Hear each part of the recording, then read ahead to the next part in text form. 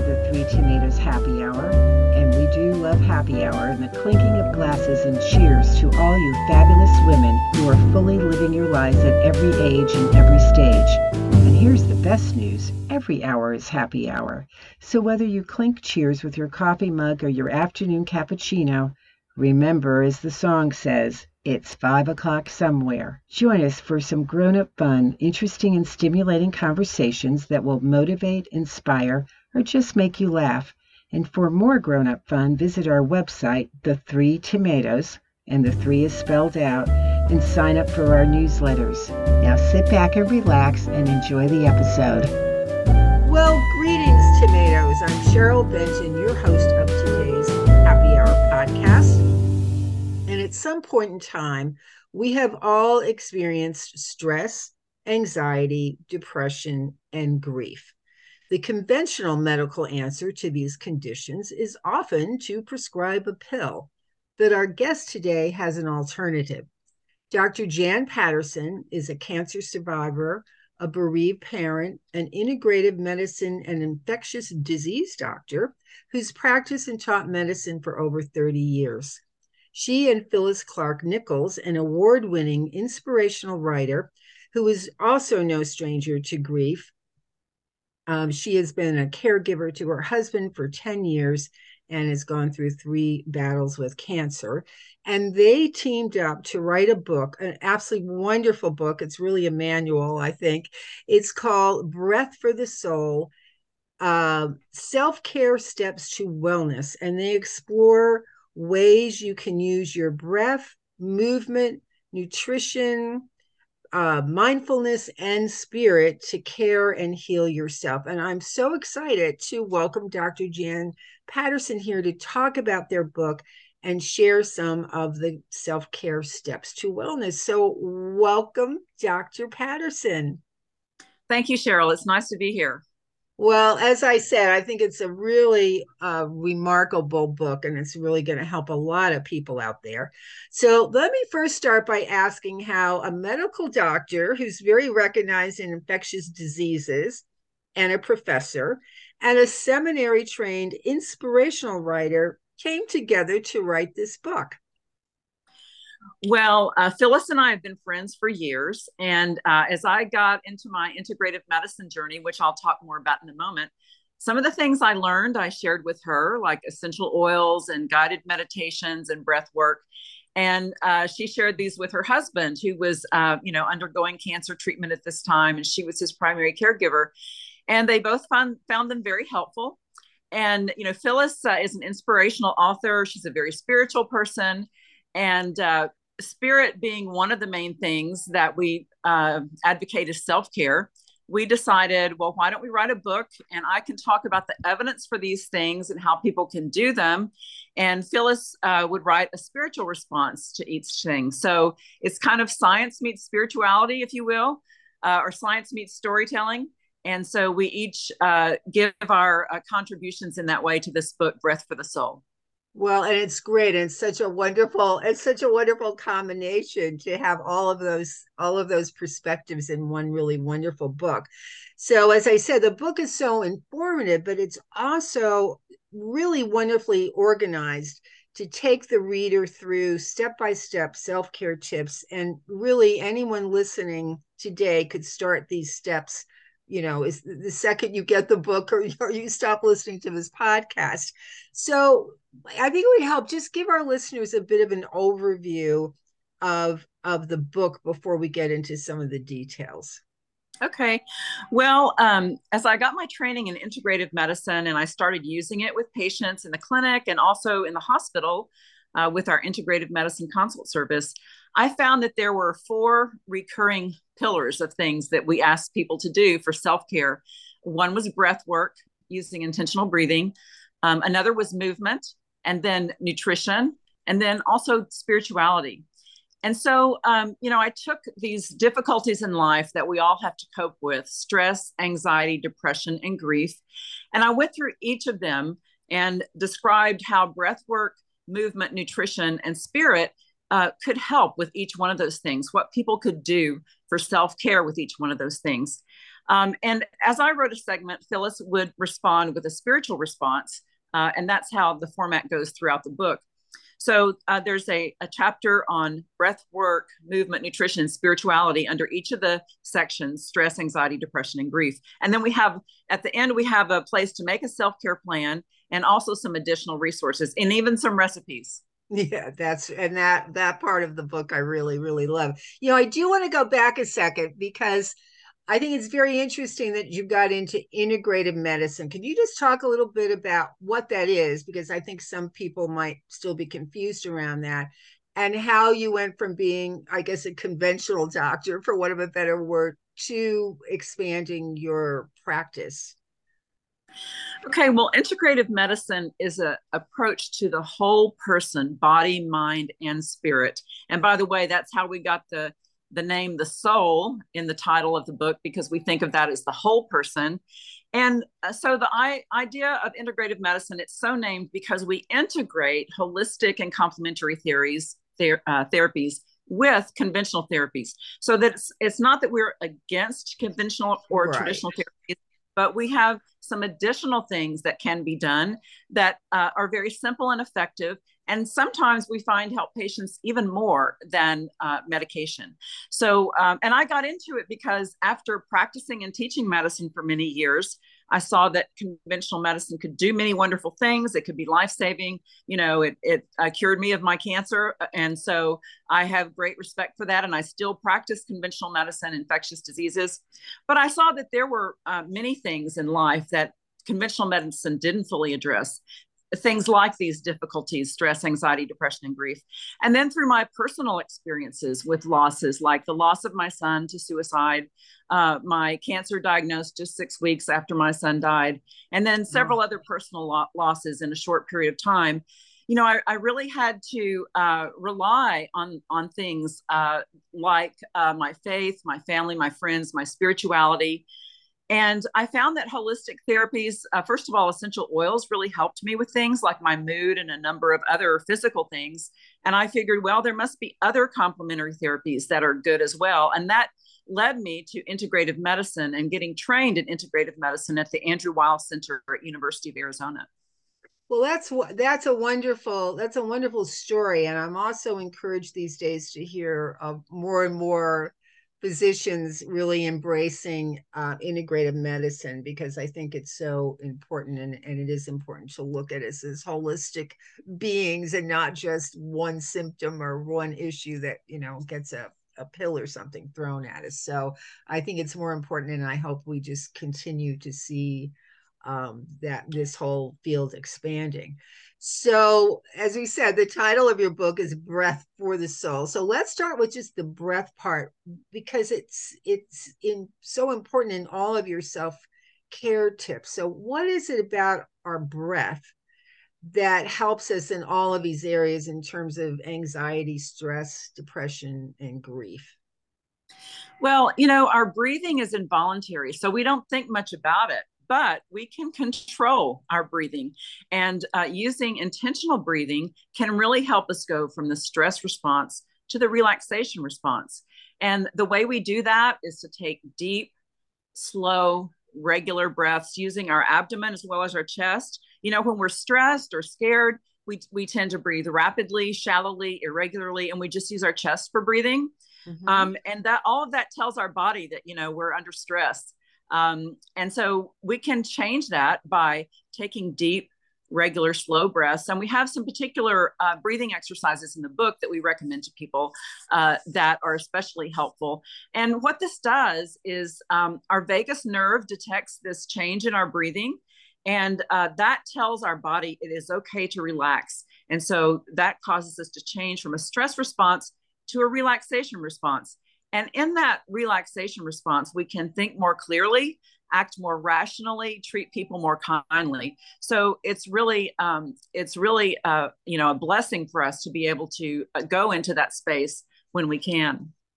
Well, that's great. I do want to get back to the breath thing in a couple of minutes, because I found that so fascinating, and you had so many different breathing techniques, some of which I had never heard of before, and I thought that was real. But first, to get back to the title of the book, that we have the breath part and then you have the soul part. So just tell us just a little bit about that, why caring for our soul is so important in our healing process as well in so many areas. Well, by the soul, what Phyllis and I mean is the body, mind, and spirit. And so none of them are really separate. I learned, especially during the fellowship, there is a very strong mind body connection. And our mind can have so much influence over what is going on in our body, what we're feeling in our body. And so the breath for the soul refers not only to breath work, but to refreshment and nutrition and encouragement that we can give our whole self, our soul. And so that's why we named it that. Yeah, it's a perfect title. So let's start with stress, since I know that's something all of us deal with, and it seems to me, and especially after I think the last 3 years of everything that everyone's gone through, it's probably become even more heightened for a lot of us. But let's kind of start first. Do we really have more stress than our ancestors did? Well, it's a different kind of stress. So, for instance, our ancestors developed this stress or fight or flight response because they were running from predators and, running from people who were after them. And we don't have that kind of same stress today. But what's chasing us is, stress at work, the demands of home and children, and all of these things, that we try to manage, multitask at once. So that is our stress. Sitting in traffic, I get stressed sitting in traffic, and I use some of these breathing techniques there. So it's a different kind of stress than our ancestors have. But the other thing is that for us, it tends to be chronic stress because, our ancestors, at some point the tiger stopped chasing them. But Right. For us, a lot of these stresses that we have that add up, they're with us chronically, and we don't really get relief from them. Our mobile phones are on all the time. We have access to our email all the time. And so it seems like this stress can be never ending. And so a lot of the studies that have been done on stress show that, yes, our body can accommodate to stress by increasing our heart rate, our blood pressure, our cortisol, which is our body's natural steroid hormone. But over time, chronic stress is bad for us. It causes inflammation, it increases our risk of heart disease, high blood pressure, and all those things that we don't want. So yes, we are stressed in a different way than our ancestors, but we are stressed. Yeah, and for more longer periods of time too. It That's sounds right. like if we're living with chronic stress, which I think a lot of us are. So in every one of the sections of your book, you break it down into breath, movement, nutrition, and spirit. So I thought, let's talk a little bit about the stress and the breathing thing, because to me, I found that really interesting. And also how to not to stress eat too, which is Yes. something I think we all tend to do, whether it's you grab that sweet something or the bag of potato chips or something, and before you know it, it's, you've consumed the whole thing. But let's talk about the breathing, because you do some interesting techniques. And I thought if you could, it might be kind of fun if we could just do one of your breathing exercises that Okay. I could do with you, and everyone listening could, I think. All right. So let's talk Sure. about Well, breath. one of the most popular ones is in my anxiety section, and that's the 4-7-8 breath. And so that's really pretty simple. It's just inhaling for 4 counts, 1, 2, 3, 4, holding it for 7 counts, 1, 2, 3, 4, 5, 6, 7, and then exhaling with a whoosh for 8 counts, 1, 2, 3, 4, 5, 6, 7, 8. And that hold where we hold our breath for just the 7 counts, doesn't have to be 7 seconds, just 7 counts. Yeah. That is telling our vagus nerve, is telling our body, okay, we can relax. We're not breathing, quickly or regularly. We're breathing slowly now. And our exhale is longer than our inhale. And again, that's another signal to our body that we can relax. So that breath technique, we recommend starting out doing it 4 times, 4 sequences of that twice a day. And then you can also use it at different times of the day when you're stressed. Like I mentioned, I use it in traffic. And sometimes I use it when I'm trying to go to sleep at night and finding it difficult to unwind. I use it then. That's a great tip. So should we just try one? So everyone, I'll try it with you so we all kind of get it, and then figure out how we incorporate that throughout the day. So you lead Okay. me. Okay, sure. So inhale, 2, 3, 4, hold, 2, 3, 4, 5, 6, 7. Exhale. 4, 5, 6, 7, 8. I don't think I inhaled enough. I didn't have any breath left to get to the last ones, but I get the idea now. But I like that, the holding it, and I'm going to definitely incorporate that throughout my day, and especially those moments of anxiety or stress when you're, sitting in traffic. Well, I'm not a good person waiting in line either. So yeah. Well, that's one of the things, we're not used to taking real deep breaths, and so that's one of the things that this exercise does. It gets us to take a deep breath so we can hold it for those 7 counts. And again, it doesn't have to be 7 seconds. You'll be able to extend the counts out more the more you do this exercise. And you mentioned waiting in line, not being patient waiting in line. I always pick the wrong line at the grocery store, by the way. But, that's another thing. That's another time that we can use our mindfulness. We can use the 4-7-8 breath, and we can just not focus on what we need to be doing in the future, what happened in the past, but just where we are at the moment. What are we feeling right now?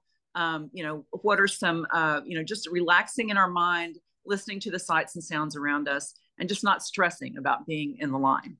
Right, exactly. So what are some tips for not stress eating when you want to grab that bag of potato chips and eat them mindlessly? Right. Well, as you know, when we eat something that's high sugar, high carbs, it gives us kind of an instant rush, an instant good feeling. But then our insulin level goes up, and it brings that blood sugar down, and we kind of crash, and we want that carb again. So to get off of that cycle, we can take things that are metabolized more slowly. Fruit, for instance, fruit with a lot of fiber. That can be an apple, that can be a banana. Whatever kind of fruit you like to eat. Or also, carrots and celery. I know that sounds bland, but really carrots are kind of sweet if you learn to appreciate that sweetness. And that's a snack you can have ready in the refrigerator to grab instead of the chips. Yeah, I think that's a key too. If you have them there, that's just easy to pull out. That makes it easier than, opening up something that's not so great for you at that point in time. And then also, walnuts, almonds, they're calorie dense, so we can't eat a lot of them, but just a small handful. Those nuts they're high in magnesium, which is calming. And so those not only stay with us longer because, they have protein and healthy fat, but they can help us feel more calm. So that's another thing that we can use for snacking. Those are all great tips. So the second part of the book is anxiety. So my question is, what's the difference between stress and anxiety? It seems to me like they're one thing, but is there a difference? And how do you define it? They're certainly related. And you can think of them as one thing. What I had in mind is, stress, a small amount of it in the right time, in the right place, can be beneficial in terms of having us on our best for a presentation or whatever. But as I mentioned, chronic stress is not good. And chronic stress can lead to anxiety. So that, not only are we, breathing fast and thinking about, things that could go wrong, but we're anxious. We're worrying about things constantly. We're worrying about what's going to happen in the future. We're ruminating about what happened yesterday or what I said 2 hours ago, and how is that going to go over? And so that I make a little distinction between stress and anxiety, because I find that, anxiety tends to be more focused on worrying ahead and worrying about things that have happened in the past and really dwelling on those things. And sometimes those things can really, disable us. We can't move forward. We can't think in the present. And again, that's where mindfulness comes back in. We talk about meditation and mindfulness in this section. And in fact, I give a story in there about a patient that we saw on our integrative medicine rounds who was going to get a dressing change at the bedside. Previously, she'd had these in the operating room, but the wound was small enough now to do it at the bedside. And she was very anxious about this. So it wasn't just a stress. She was really worrying about it, worrying about the future. And so, we gave her a lavender nasal inhaler. We gave her a guided meditation for anxiety. And she was on to that. She started using that. And we came back the next day and she said, oh, that helped her so much. She said, really, that the meditation helped her more than the medication, that they gave her for the dressing change. So, it's just a demonstration about how our mind is very powerful. We just have to remember to use it. And I think of the guided meditation as a way of turning to our spirit, turning to our resources in ourselves, turning to our mind to calm our body down. Yeah, that's all really fascinating. And again, in each of one of your chapters, you have sort of your 4 tenets, I guess: the breath, movement, nutrition, and spirit. So in the anxiety section too, you also talk about nutrition and foods that could decrease anxiety. So maybe talk about that a little bit. That's right. Well, dark leafy greens, things like spinach, arugula, romaine lettuce, kale, Swiss chard, those kinds of things.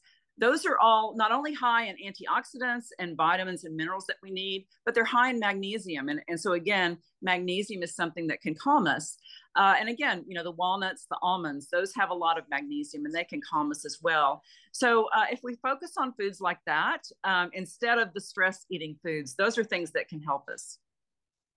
Well, that's great too. And then, so now we're moving into the third part of the book, which is depression. And of course, we all know there's varying levels of depression. I mean, we all have days when, we feel sad or we're upset, and it may go in a day. And then there's those really deep, dark depressions. And I think it was really beautifully captured, a lot of that section in the book by your writing partner too. And she talked about, depression and despair, that becomes a whole different thing. But I found it very interesting in that section how you talk about how movement can help with depression. So let's talk about that for a couple of minutes.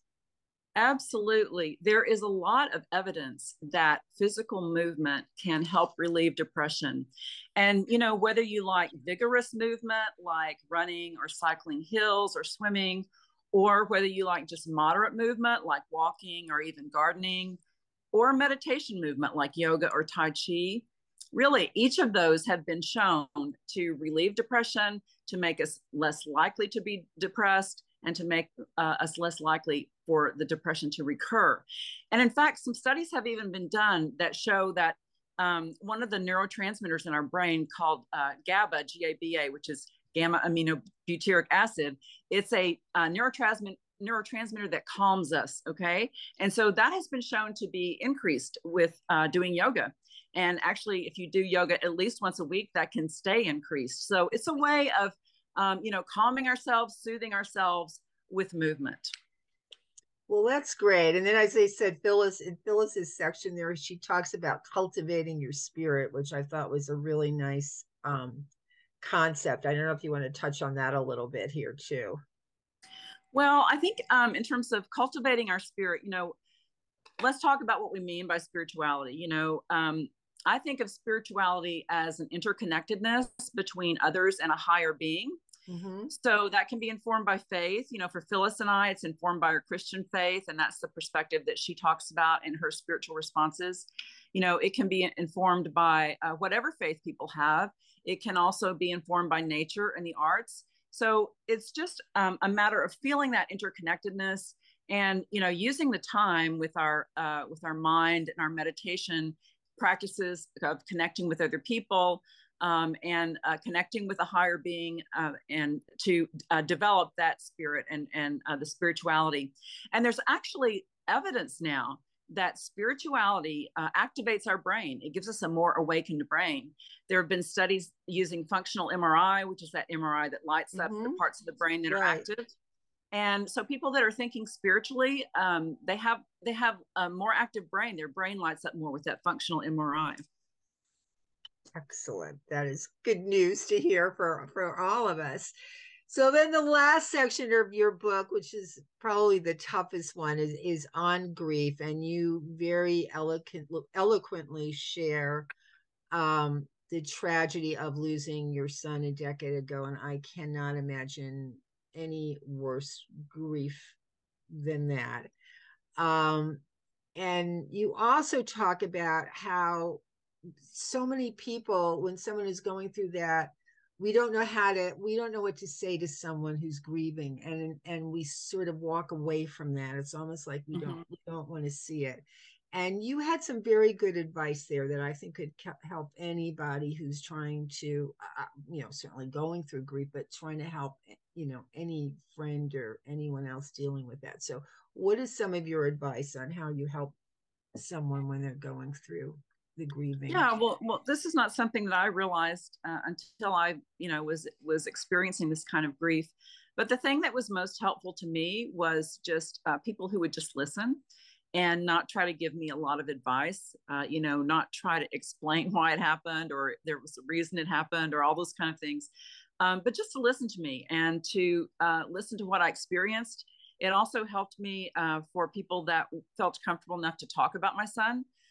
Because, I wanted my son to be remembered. I wanted to remember my son. And really, even now, anytime somebody talks to me about him and tells me things they remember about him, I'm glad because it means that he's remembered. I think some people are, very reluctant to bring up a person who's passed away to someone who's grieving. And of course, everybody experiences grief differently. But I know for me and others in the support groups I've been in, it actually helps us when people want to talk about our loved one that's gone. And you also made the point that when you don't know what to say, just a simple "I'm sorry" can go actually a long way. Exactly. So I thought that was very important for people to hear because we very often just don't know how to deal with that. And it's not because we don't care about the person grieving. We just don't feel like we have the right words. So sometimes it's two simple words that you can reach out and they know you're there and that you hopefully might listen to if someone wanted to talk.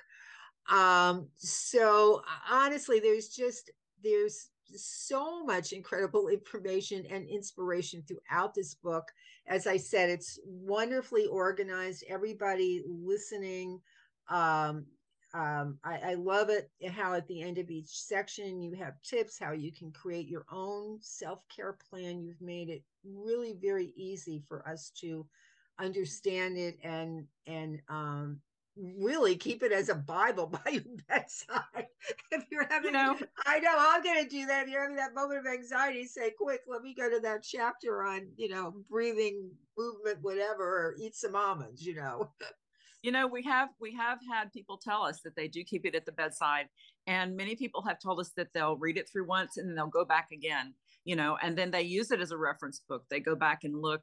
And yes, the breathing techniques have been one of the most helpful things for people. So we're glad. That's the point, to get it out there. Yes, absolutely. And I think it's so important. And I think it's only good for us, but honestly, everyone listening, it's a great gift to give to anyone, friends, family. I mean, give it to your best girlfriends because we all go through this. And I really think there's a real growing awareness now of the importance of self-care, and that it's beyond just, hopping in a bubble bath once in a while, that there's so many more things that we can do that can really help us.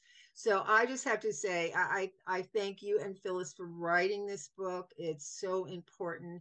It is so wonderful to talk to a doctor like you who is embracing conventional medicine along with all of the other things, and that you've seen it work and you're sharing it with us. So I can't thank you enough.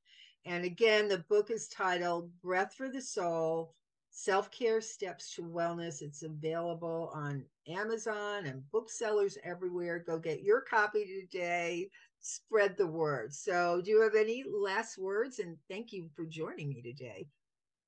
Thank you, Cheryl. Well, you can find out more about me and Phyllis. My website is drjanpatterson.com, and Phyllis's website is phyllisclarknichols.com. And yes, we hope that you'll find this a very helpful resource. We've already had a lot of positive feedback on it. And Cheryl, thank you for having me today. Oh, thank you, and good luck with everything, and especially with the book. So thank you.